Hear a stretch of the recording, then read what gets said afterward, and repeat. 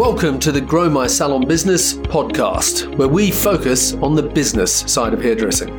I'm your host, Anthony Whitaker, and I'll be talking to thought leaders in the hairdressing industry, discussing insightful, provocative, and inspiring ideas that matter. So get ready to learn, get ready to be challenged, get ready to be inspired, and most importantly, get ready to grow your salon business.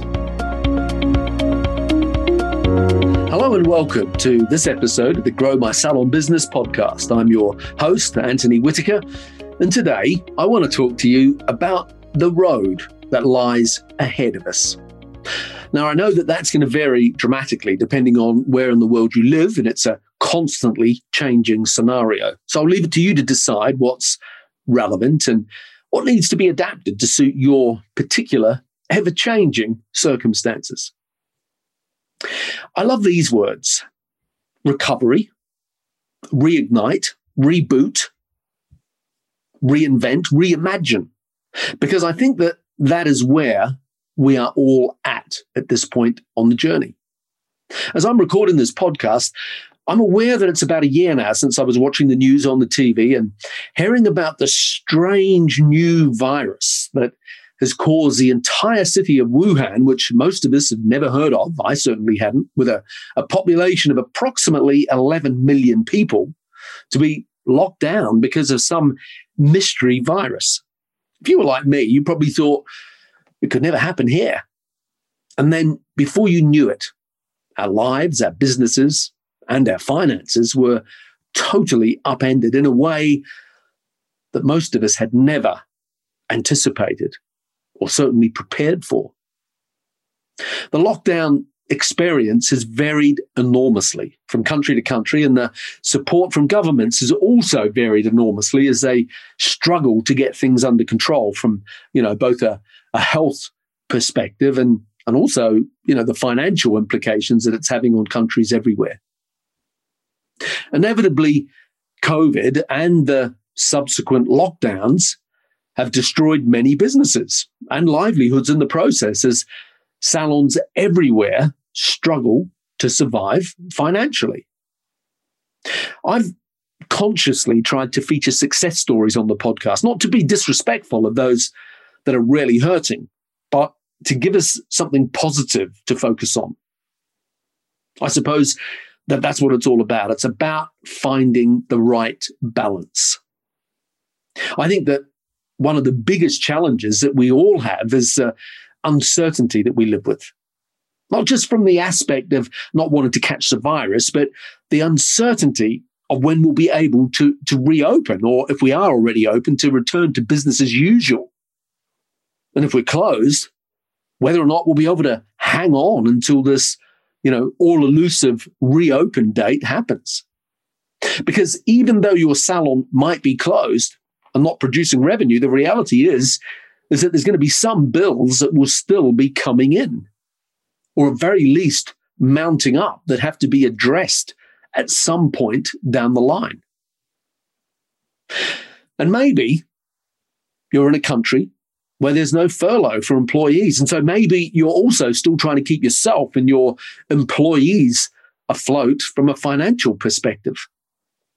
If we just knew a date where we could get back to business, it would at least give us all a sense of certainty. But the reality is that there is no certainty, and everyone is guessing, whether you're the politicians or the medical experts. It's a guessing game. The only upside for most of us is that at least now there is 2 or 3 different vaccines being rolled out. And for many of us, that is the light at the end of the tunnel.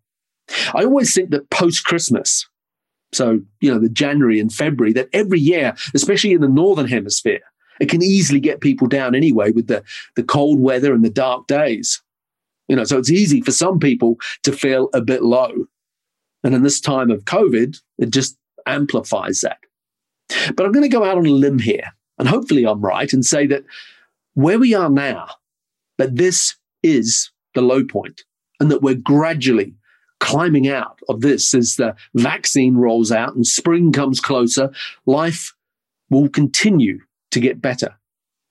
But the big question is, how do we navigate the weeks and the months ahead? I know in the first lockdown that there were lots of cleaning being done and lots of sorting of cupboards and wardrobes and generally getting organized or doing more baking or pursuing other hobbies. There was also a huge uptake in learning new stuff, and in particular, digital learning. I believe that this was going to be happening anyway. Well, it was happening anyway, but COVID has condensed or accelerated what would have taken 5 years into less than a year. And now people everywhere are jumping on Zoom or Teams or one of the other numerous social media or online webinar platforms to learn, to teach, and to be inspired. Teaching and learning online is very definitely here to stay. It's not going to replace face-to-face education completely, because as human beings, we are social creatures and we crave that social interaction, especially hairdressers.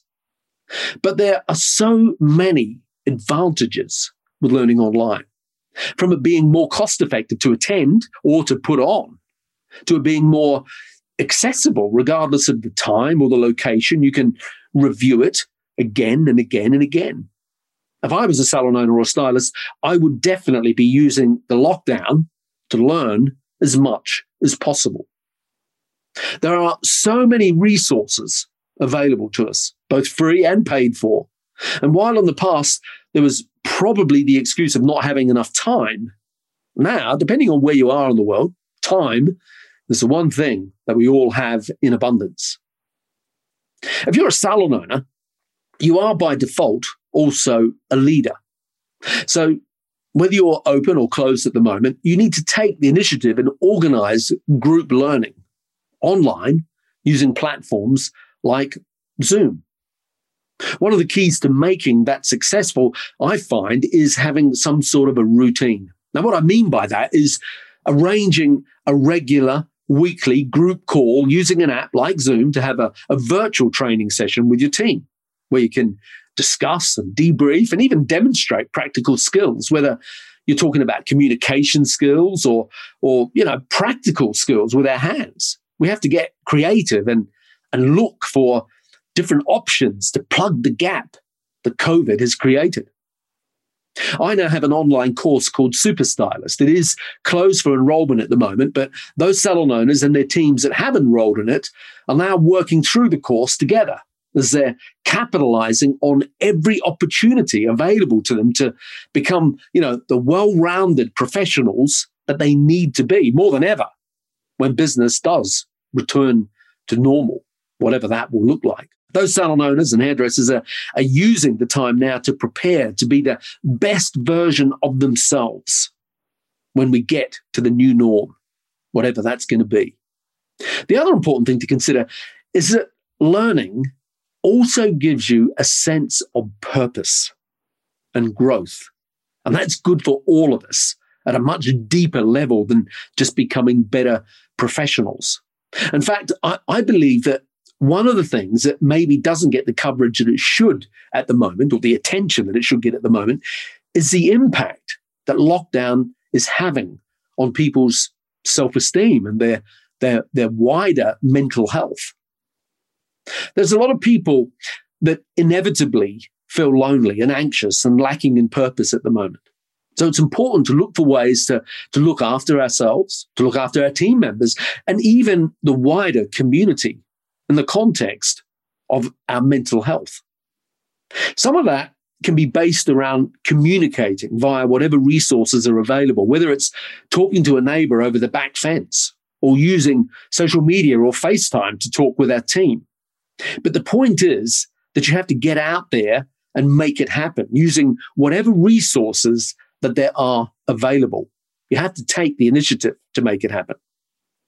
At the very least, by communicating with other people, it will help you to get out of your own head. But the other benefit is that you'll also be helping someone else feel better about themselves. And that has a great way of making you feel better as well. When it comes to looking after our mental health, the other thing that you can't underestimate is the value of physical exercise. I know that gyms are closed in most places at present, but even if you get out for a run or a walk Or if you jump onto YouTube and search for, HIIT training, high interval intensity training workouts or yoga classes, there are so many free resources that you can access that will help you feel better about yourself and take your mind off the negativity that the media is full of. The other unknown in all of this is, what does the future look like for us as salons? What I mean by that is that the time will come when COVID is behind us. We don't know when that will be. And it will probably be a very gradual process. But what will salons be like in a year or two? What will the client experience be like? How will salons have changed? What business models will be most negatively impacted? How many salons in your town, city, country will have closed? How many people will have left the industry? What are some of the things that we've been doing during COVID that are going to remain afterwards from both a legal and a voluntary viewpoint? Where are the opportunities going to be for us? What will clients demand as non-negotiable hygiene standards? If you're a salon owner, you should be thinking about all of these things and how you're going to respond to them. One thing that I think is really important is to look outside the industry and see how other sectors or other industries or other businesses are responding, whether it's hospitality or retail or entertainment. What are they doing and how can we learn from them in whatever context, whether it's health and safety procedures that they're doing or maybe new marketing initiatives? As an example, a friend of mine, a guy called Colin Caruso, a New Jersey salon owner and the Paul Mitchell International Creative Director of Color, was telling me how he took a cinema over for his family. He spent, basically, it was $99 for a private screening just for his family. And he took a couple of friends as well. I think he said to me there were about 15 people in total. Anyway, the idea he got from that experience was, if cinemas can be rented out for a family group, why can't a salon do that?